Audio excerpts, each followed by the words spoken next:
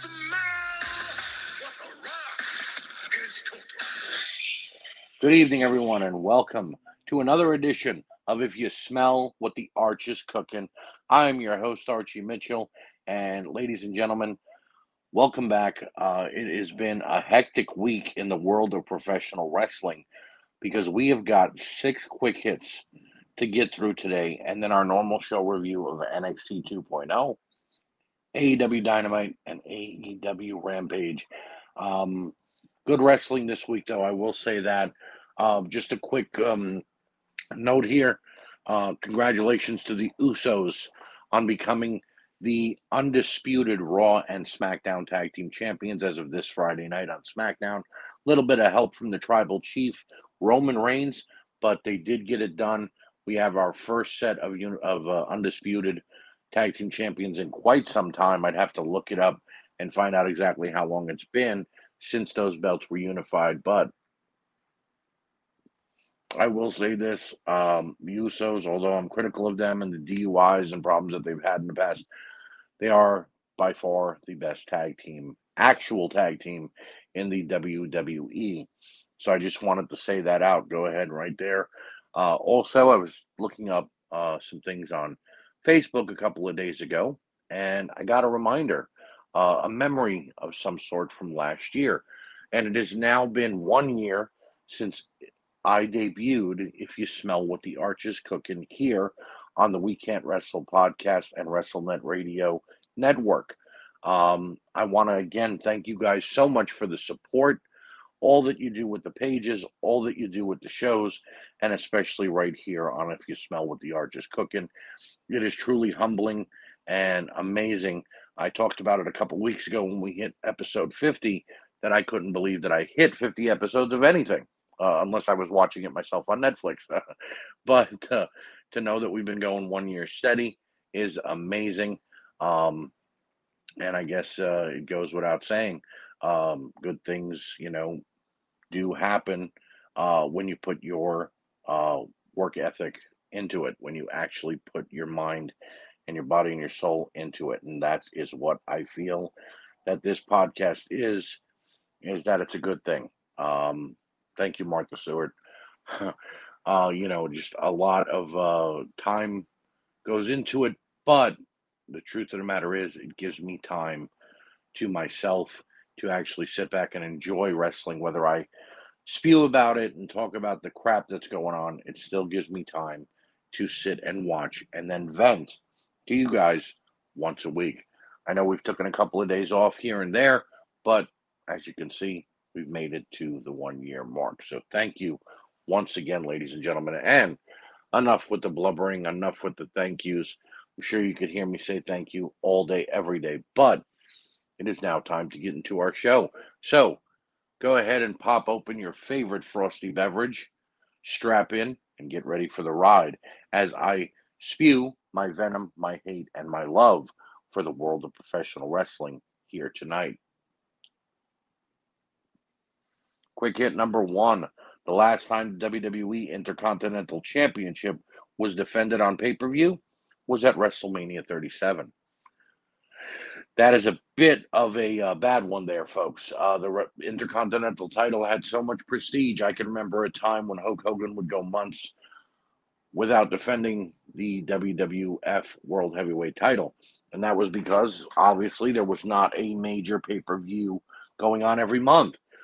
And in Hogan's absence, we would get guys like the Ultimate Warrior, Bret Hart, um, the Honky Tonk Man, Rick Rude, so many amazing wrestlers, the British Bulldog, Shawn Michaels, busting their asses and defending those titles on shows like Superstars and Main Event, Tuesday Night Titans. It's really just a through and through kick in the nuts to the Intercontinental title that we have not seen it on a pay-per-view matchup. Now, there is a gentleman holding it right now by the name of Ricochet, who, in my opinion, can once again instill that prestige if the WWE let him. There was a wrestler a year ago back, that was holding the title by the name of Shinsuke Nakamura, who could have instilled the prestige back into that title because the man has roots when it comes to an intercontinental title. That being in Japan, where he held the IWGP Intercontinental Championship. But whatever the case may be, this title has been dragged to the waysides, and it has been since WrestleMania 37, since we have seen it on a pay per view card. Number two, Shelton Benjamin sidelined with injury. Shelton, I wish you a speedy recovery. You've always been one of my favorites. Your time in the ring with Team Angle and Charlie Haas was one of the best tag teams I can remember seeing during the early 2000s.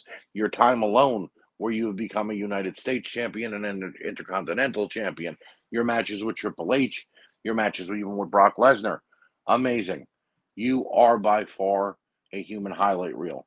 And I could think back, the biggest highlight I ever have was the super kick you took from Shawn Michaels when you did a springboard and Shawn hit a super kick out of nowhere on you.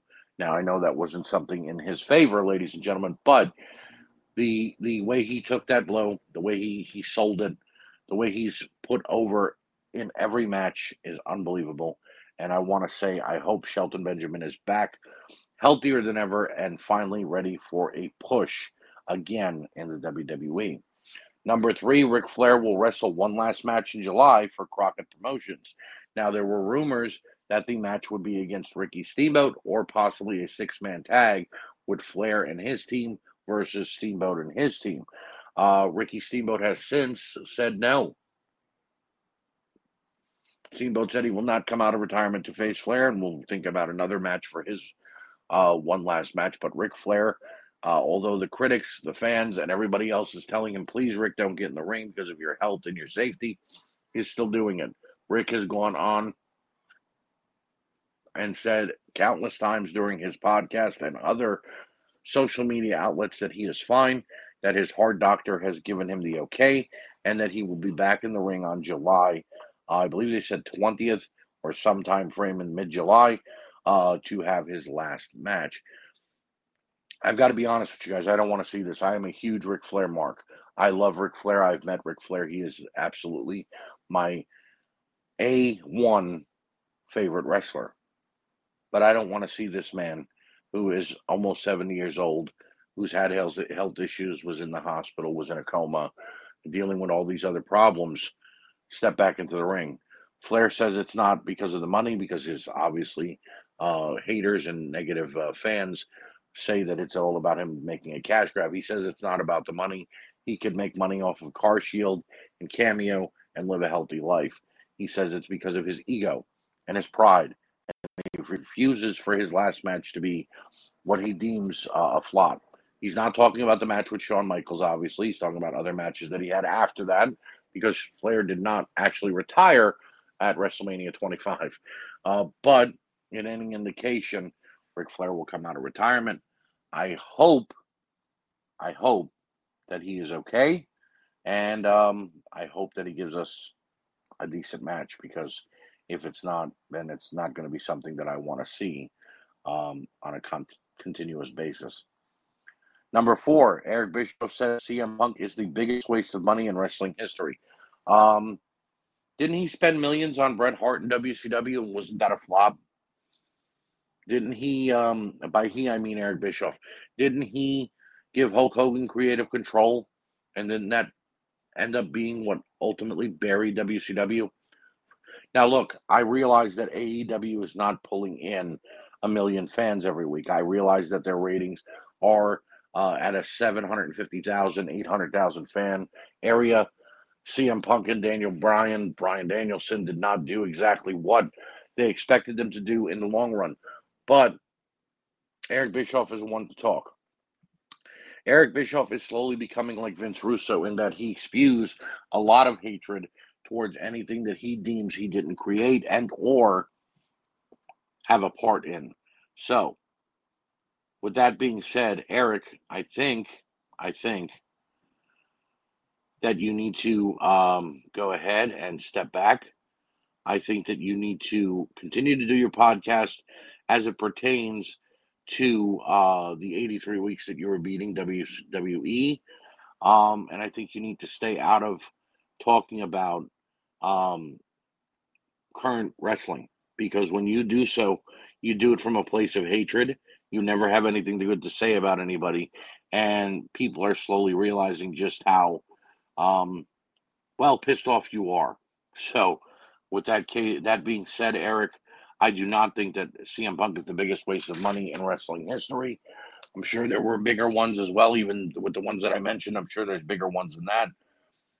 And in all truth and honesty, I think that within time, Punk, Danielson, and the rest of AEW are going to flourish and do even better than they are now. Number 5, Stephanie McMahon to take time off from WWE. And at first, when I heard about this, I was like, okay, she's going to go home, take care of her children, take care of Triple H, since he's been having some illnesses and problems in the past few months. And I was like, she deserves it. The woman puts in a tremendous workload, and even though she's not seen on TV constantly anymore, she still deserves some time off from her duties backstage. But then it came out the following day that Triple H is returning to the WWE and taking on his day to day duties, although they've been changed slightly, and he's been renamed in the company. Um, Still, she deserves the time off, even if it's just to go home and be with her children or to enjoy a couple of months or however long off. It's just now weird that with her going home, Triple H is coming back. It kind of begs the question: are they maybe afraid to leave Vince and Tony Khan alone? Excuse me, Nick Khan, not Tony Khan. Nick Khan, Tony Khan's older brother, who keeps firing people like crazy from the WWE. Nick Khan obviously has gotten in the ear of Vince McMahon, and if Stephanie were to be gone as well as Triple H, then that could cause some problems for them in the long run. Who knows? Could be a hostile takeover. Could be just Nick firing more people and making WWE presentable to more buyers. You never can tell. But in any case, I hope that Stephanie has a good time on her vacation off from the WWE. And when she returns, she is reinvigorated, and we once again get to see the $1 billion princess back on TV. And finally, number 6. Sasha Banks and Naomi walk out of Monday Night Raw and change plans for the main event. Now, we've all heard about this, and this, in my opinion, is the biggest news story of the week.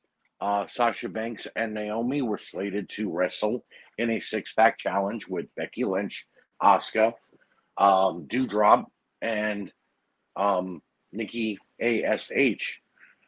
Well, they got to the arena, they heard about the match, and Naomi was meant to go over against anyone. There was reports that it was against Sasha Banks. She was going to pin Sasha and get the shot at new Raw Women's Champion Bianca Belair. But whoever she was going to go over, because there's other reports saying she was going to pin Asuka. Naomi was meant to go over, and then Sasha was meant to start a feud with Ronda Rousey over on SmackDown. But they did not like that idea, and they walked out after having a meeting with Vince McMahon. Sasha and Naomi walked into the office of John Laurinaitis, handed him the Raw and SmackDown Women's Tag Team titles, and walked out. Well, since then, reports have come out that Sasha and Naomi didn't like the way the Raw and SmackDown Women's Tag Team titles were being treated. They were not being given the respect that they deserve as champions. They didn't want to have to pin each other or go over one another or whatever. And they also didn't want to lose to Bianca Belair and Ronda Rousey. There were other reports stating that they were afraid of working with women in the match for the Raw main event, which was the six-pack challenge. Some people say it was Becky and Asuka that they were afraid to work with from being dangerous. Others say that it was Doudrop and Nikki ASH. Whatever the case may be, the story continues to unfold here, ladies and gentlemen. Sasha Banks and Naomi have now been suspended indefinitely. They have been stripped of the women's tag team titles. There will be a tournament to crown new champions. And there is talk of their contracts being frozen so that they cannot expire, because they are both set to expire in the next couple of months, thus making them free agents. So the WWE is going to make them sit home without pay and basically show them, you want to walk out on us, that's fine, but you ain't going nowhere else. This is the one time I will say that I do agree with the WWE in that they should not just let them stay at home until their contracts expire and then go ahead and walk off into the sunset and either find a job at Impact or AEW or even in Hollywood. Um, Sasha is a tremendous talent. I think that she's great in the ring. I think that she is magnificent on the mic, but I also do think that she's a crybaby because this is already the second or third time that we've now heard of her going home and not being happy with her direction, so she just chooses not to work. Naomi, tremendous talent, but not really much there as her career is going on in the WWE. So let them stay home, freeze those contracts, and let's see what happens. Which one of them is going to be the first one to beg to come back? Is Naomi possibly going to use her political power in that she is married to Jimmy Uso, and of course Roman Reigns is the tribal chief over on SmackDown? Could she possibly use him to get her back in Vince's good graces? You never know. In any case, in any indication, these two women walking out changed plans. Asuka ended up beating Becky Lynch in a singles match and is now going to be facing Bianca Belair. Um, like I said, I like both. I think they're both great talents, but I do think that Sasha is a crybaby and once again threw a temper tantrum and went home. So that's going to do it for Quick Hits. Here we go into our show review. And our first show, ladies and gentlemen, is NXT 2.0. Our show starts this week with highlights of what happened last week during Ladies' Night. We get inside the arena, and Carmelo and Trick make their way to the ring and cut a promo on Solo Sikoa and Cameron Grimes. It is now set for a tag team match starting right now. Sikoa and Grimes taking on Carmelo and Trick. Fast start with Mello and Trick trying to get the early attack, but Solo and Grimes countered. It turned into a great opening tag match from then on, with Carmelo hitting some nice high-flying moves and Grimes showing off his technical ability. Trick tried to intervene, but Solo caught him and landed a top rope splash to pick up the win within 11 minutes. That's how you open up NXT, folks. Take 4 of your brightest stars, put them in a match. Mackenzie interviewed Pretty Deadly, and they're talking badly about the Creed brothers. I still don't like these guys, and I still don't know their names, actually. We then hear from Thea Hale, who is apparently a graduate of high school and just signed with the WWE. What the fuck, really? WWE signing 18-year-olds over here? Or is it college? Is this the NBA? We then go to Last Legend taking on Tatum Paxley in the women's breakout tournament. Paxley tried, Legend botched, and then hit her finisher to get the win in 3 minutes and 40 seconds. This tournament has been a bust so far, ladies and gentlemen. We're from Tony D, Dimes and Stacks, or whatever corny mafia names they gave them. They do lines from mob movies and give a warning to Santos Escobar. Thrilling segment, folks. I hope this feud continues because I'm enjoying all of these vignettes and promos very much. Sarcasm at its finest. Things shift to a promo for NXT live events and then back to Mackenzie, who's with Duke Hudson. Duke begins talking about himself, and Braun Breaker comes through like a force. Breaker comes to the ring and is looking to deliver a message to Joe Gacy in the NXT universe. He tells Gacy to kiss his ass and turns down the offer to join Gacy's movement. Gacy immediately shows up with his druids and pisses off Breaker. Gacy wants another match, and Braun says yes. The match is in NXT is going to be at NXT in your house, but if Braun gets disqualified, then he loses the NXT title. This really doesn't seem like the right match here because the first match didn't end in a DQ. Braun hasn't done anything to hurt himself in a match by getting DQ'd, so I don't know. Still enjoying the feud, though. Indy Hartwell cuts promo, and she says she's finally on her own. She challenges Mandy Rose and says she's ready. You got to feel for Indy Hartwell, folks. First, the Garganos left her. Loomis and Parada were fired. This girl needs direction somehow, some way. Wesley is with Mackenzie and learns that Zion Quinn is injured, but Wesley says he is ready whenever he returns. Nathan Frazier offers to take his place, and even though Lee is upset, he agrees. That should actually be a great matchup. Viking Raiders take on the Creed Bros second time around for these 4, and once again, they didn't disappoint. Brutus and Julius showed why they are now the best tag team in NXT and deserve a title shot. The Raiders continued their double team abuse, and thanks to a miscue from Roderick Strong, the Raiders got the win in 15 minutes. I hope the Raiders stick around in NXT. Post-match, Diamond Mine are arguing, and the Creeds aren't happy with Rowdy. Santos Escobar and Legado are happy to have Cruz back, but Santos says he's going to make Tony D pay and do it on his own.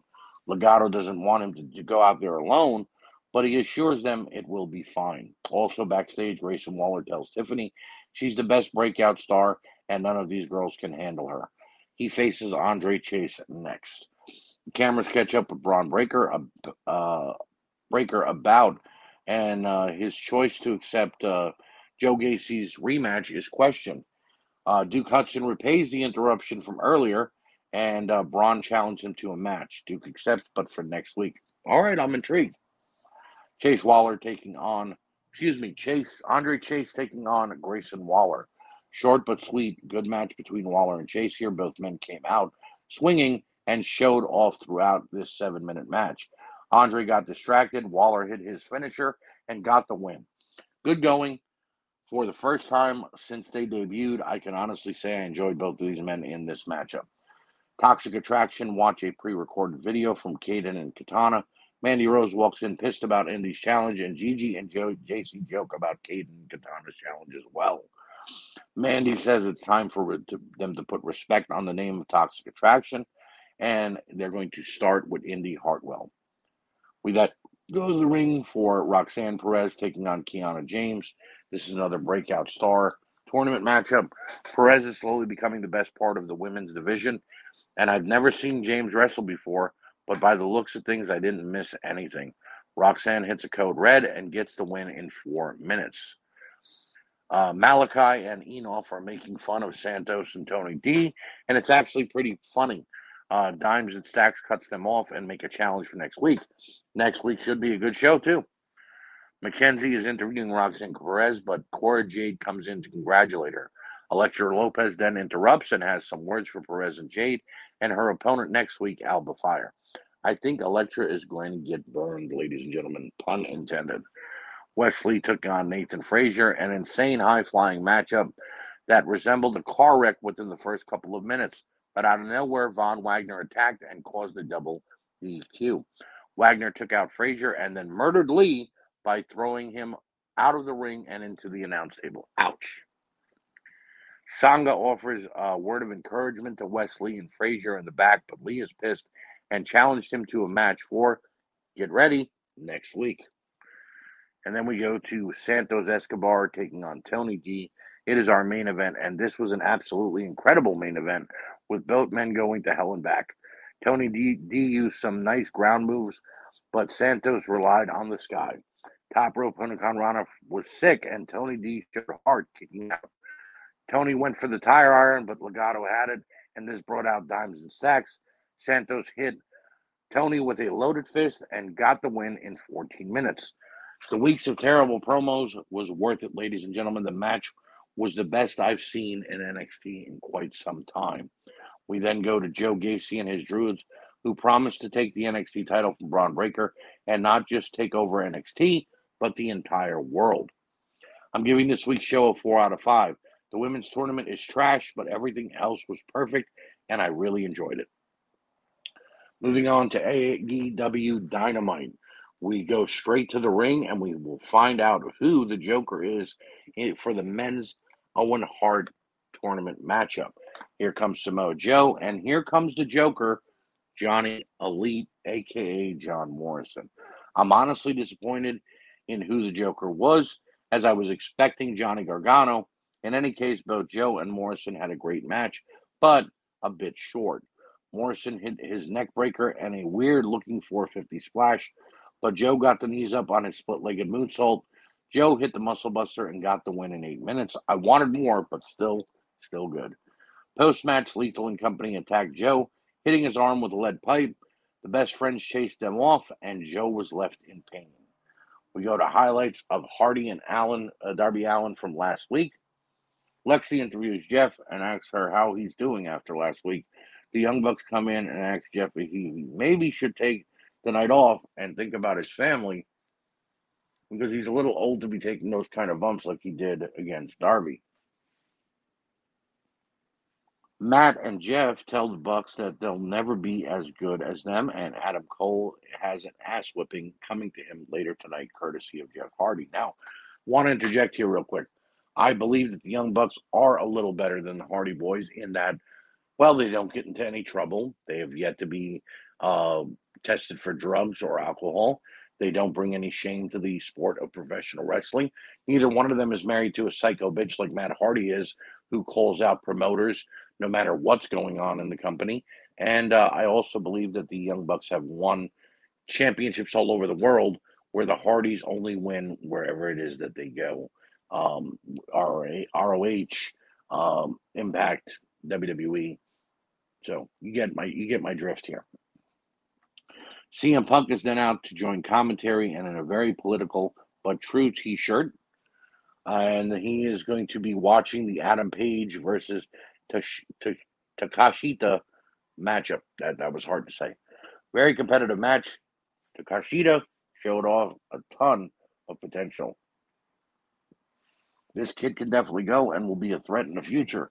Page let him get in his shots and then stunned him with a knee to the midsection and the buckshot lariat. Then, to send a message to Punk, hit the GTS to get the win in 12 minutes. Very, very good matchup. Post match, Punk and Page met on the aisleway and talked trash to one another before Page walked off. They continue to one up one each other and make this match even more important, in my opinion. We then hear from Fuego del Sol, and he challenges the House of Black to one more six-man tag. He won't be alone. Evil Uno and 10 from the Dark Order will be his partners. All right, let's go. Shane Strickland, or Swerve as he is known as, and Keith Lee take on the makeshift tag team of Henry and Jake, who are being called the Workhorsemen. Nice play on words there, guys.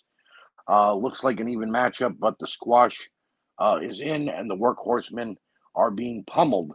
Double team power bomb and double stomp get them to win in 2.5 minutes. I understand getting Swerve and Lee over, but why the squash and why on Dynamite? Why not save that for Rampage? Post match, Keith Lee cuts a promo in his home state of Texas to let them know they've reached the top 5 in the tag team division. This brings out Starks and Hobbs. Starks lets them know that he and Hobbs are next in line for the tag team titles. Swerve throws cracks, and this brings out Jurassic Express. Kristen tells Starks to shut up and says they're the best. He lays out a challenge for a three-way at Double or Nothing and makes a singles three-way between Jungle Boy, Swerve, and Ricky Starks for next week. Wow, that escalated very quickly. Tony Schiavone interviewed Red Velvet and Chris Statlander. They exchange pleasantries, and Jade walks in for no reason to put Statlander down and tell Tony to cut the shit. Why? Why was this a segment? Why do they keep doing these horrible women's segments out of nowhere for no reason? It's a Rampage match. I understand we have to promote it, but we don't need these horrible, bad segments in the middle of the show. MJF is out next, and he puts down the Houston crowd. Wardlow comes out for his lashes, and Max begins. The belt lashes don't seem to be affecting Wardlow, so MJF hits a low blow, and he and Spears beat the hell out of the big guy. Spears hits his finisher to end the segment and pins Wardlow with Max counting. Backstage, Roppongi Vice, Trent Beretta, and Rocky Romero said that they are back together and have their eyes on the Ring of Honor, IWGP, and AEW tag team titles. They challenge FTR, and now we wait for the answer, ladies and gentlemen. And I hope that does happen. O'Reilly and Phoenix is next. An absolute war between these two, and neither would stop going. O'Reilly tried to lock in a submission, but Phoenix kept fighting back and taking it to the air. Phoenix went to the top and hit a splash, but it was countered by Kyle into an armbar, and Phoenix had to tap at the 14-minute mark. Kyle O'Reilly advances, and his chest looks like he was beaten worse than Wardlow was earlier. The Blackpool Combat Club, Eddie Kingston, Santana, and Ortiz, and the Jericho Appreciation Society, dumbest name ever, make their way to the ring. Jericho begins to talk about last week. He blames Regal and throws a cheap shot about Regal's past drug abuse and how he's been fired from every company that he's ever worked for. Regal fires back and tells Jericho he used to stick Jericho's toothbrush up his ass whenever Jericho was in the ring in WCW. Jericho is about to challenge them to a stadium stampede, but Moxley cuts him off and says, no, no way they're doing that shit. Mox challenges the JSA to a 5-on-5 anything goes match. Jericho agrees and tries to break apart the BCC, Kingston, Santana, and Ortiz. This was a fun segment and helped to set up, hopefully, a great matchup. Seidel and Dante Martin then challenged Mox and Danielson for a match on Rampage. Are these guys crazy? Have they not seen what Danielson and Mox have been doing to everybody they get in the ring with? Britt Baker is then in the ring, and she awaits the female Joker, and it is Maki, the Japanese girl she teamed with a few months ago, who AEW had to quietly let go because they found out that she used to make poop fetish porn in Japan. Yeah. Damn, these Jokers have been terrible. Maki looks like she's going to lay down for Britt, but she tried for an inside cradle and didn't even get a 1. They go back and forth for a bit, but Maki makes a mistake. Britt locks into lockjaw and gets the win in 9 minutes. Decent match here, but nothing to write home about. Post-match, Toni Storm comes out on the stage, much to the delight of JR. Britt flips her off, and we see the brackets for the Women's Owen Hart Tournament. Tony is in the ring and running down the card for Double or Nothing. Serena Deeb cuts him off and wants to question why he thinks Thunder Rosa can beat her. She calls out Dustin Rhodes and picks at him about being Thunder's friend and coach. This brings out Thunder Rosa. Deeb attacks the champion, getting the upper hand before their matchup at Double or Nothing. I think this match will be great, but Deeb shouldn't be anywhere near a mic, in my opinion. She was stuttering and stammering. It just, get her a mouthpiece or don't let her talk. Let her be Dean Malenko, where he didn't touch the mic for weeks on end. We then go to our main event, and it is Jeff Hardy taking on Adam Cole. Cole attacks in the aisleway and beats down Jeff despite Matt being right there.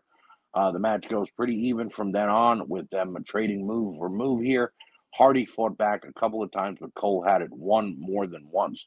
Hardy went for the swanton, but Cole moved and then hit the boom to get the win in 9 minutes. This at least needed 15 to 20 minutes here. It was way too short. Post-match, the Bucks attacked the Hardys. Sting came to make the save, but Fish and O'Reilly took out Darby to distract Sting.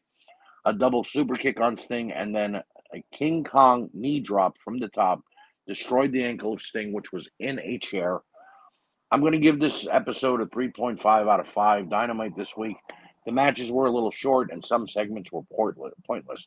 The main event and JSA and Regal segment were excellent, but everything else seemed thrown together, especially with them going into Double or Nothing. And finally, we come to AEW Rampage. And we start off our show going right into the action as soon as we come on the air. We got Fuego del Sol, Uno, and Ten taking on the House of Black. This was a great back-and-forth match, with both teams getting in some great-looking shots. Uno and Ten were highlighted throughout, but Fuego got taken out early. Black used some impressive kicks and a submission to keep Ten down. In the end, Brody Lee hit a powerbomb turned into a pile driver to get the win in 11 minutes. Good opener. Post-match, Death Triangle showed up on the stage and brought out a tombstone with House of Black and Double or Nothing on it. Should be a great six-man tag. We hear from Billy Gunn, Max Caster, and the Ass Boys. Bowens is injured and out, but they're waiting for him to return so they can scissor. What the fuck does that even mean anymore? Tony Schiavone is entering FTR, and they both let Roppongi and Device know that they see them as a joke, but they accept the ROH tag title match for this Wednesday. Let's go, ladies and gentlemen. FTR in action once again, tag team action. I cannot wait. Shawn Spears will be taking on a Giant, so the Giant that he will be facing is former NXT superstar Big Damo, and wow. I was expecting this to be a joke with a midget walking out or something like they've done many times in professional wrestling, but I'm glad to see Damo back on TV. Damo got in a couple of shots, but Spears took control and hit his DVD to get the win in 3 minutes. I didn't expect the squash, but it's to put Wardlow over in the end, so I'm not really complaining that much. Post-match, Spears sends a message to Wardlow and says he's ready for the cage. We go backstage to hear from the Undisputed Elite. Cole and O'Reilly say it'll be them in finals no matter what anybody else says of the Owen Hart tournament. And the Bucks challenged the Hardys for a match Double or Nothing as well. I'd be very happy with both of those matches, to be honest with you guys. I hope you would too. Red Velvet then takes on Chris Statlander. Statlander went pure power in the early going and even pulled off a one-armed gorilla press slam. Velvet came back with an underhanded tactics, but Statlander kept fighting back. Red went for a kick. Statlander reversed it. Went for her finisher, but Red reversed it as well, and it got reversed one more time, so Statlander could pick up the roll-up win in 10 minutes. Very good matchup between these two. Post-match, Kiera Hogan hit the ring, beat down Statlander. Ruby Soho tried to make the save, but Jade beat her down, and then Anna Jay finally made the save for Statlander and Soho. I'm smelling a 6-woman tag match here, ladies and gentlemen. We see a vignette for Hook, Danhausen, Tony Nese, and Mark Sterling. The show then shifts into the ring with Paige, Sky, and Dan Lambert, and they want back Sky's TNT title. Sammy and Taya show up on the screen and threaten to destroy the TNT title if they aren't given the match they want, which Lambert refuses, so they take a sledgehammer to the title. Kazarian joins in and hits the broken TNT title again, and we go to Tony Schiavone. Tony is again interviewing Britt Baker and Toni Storm. They'll meet in the semifinals, and this feud has been going on for 3 weeks, and they still aren't wrestling until next week, ladies and gentlemen. It's getting ridiculous. Mark Henry does the split screen of the competitors in our main event. He asks Dante Martin and Matt Sydal what they hope to achieve with this matchup, and they both say it's to get the biggest win of their career and change the landscape. Danielson says he intends to continue to be violent in the ring because it's working. Mox tells them to abandon all hope and get ready. Henry tells us it's time, but not before Jade Cargill and the baddies cut in and tell Tony Schiavone to cut the shit. Jade challenges Anna Jay for the TBS title at Double or Nothing. Weird seeing the champion challenger, but that hopefully is going to be a good match. And I kind of hope Anna Jay wins because I'm tired of Jade as the TBS champion. Now it is main event time, and we have got Mox and Danielson taking on Dante Martin and Matt Sydal. Mox and Danielson attack immediately and take at their opponents. Sydal and Martin fight back and hit a couple of high-risk moves to the ground on their opponents. We see a 4-man brawl, and the BBC get the upper hand and pound down on Sydal and Martin. Mox hits his finisher, and they pick up the win in 13 minutes in a fantastic main event. Post-match, the Jericho Appreciation Society, dumbest name ever, attack Mox and Danielson, but Santana, Ortiz, and Kingston hit the stage as well, and we have got a 10-man brawl to end the show. I'm giving this week a 3 out of 5. Show was great, but the backstage stuff, promos, and the rest of the show did nothing for me in general. So great week of wrestling, not so much in the promo area or backstage stuff, as I said. It's okay, though. Things will get better. We're not that far from Double or Nothing or in your house. So keep a positive mind going into all these shows, ladies and gentlemen, because I surely am. That is going to do it for us here on If You Smell What the Arch is Cooking. I want to thank you guys for joining us. I want to thank you for continuing to reach out on Facebook Messenger, as well as leaving comments on the Facebook page. And until next week, I promise you I will see you again on If You Smell What the Arch is Cooking.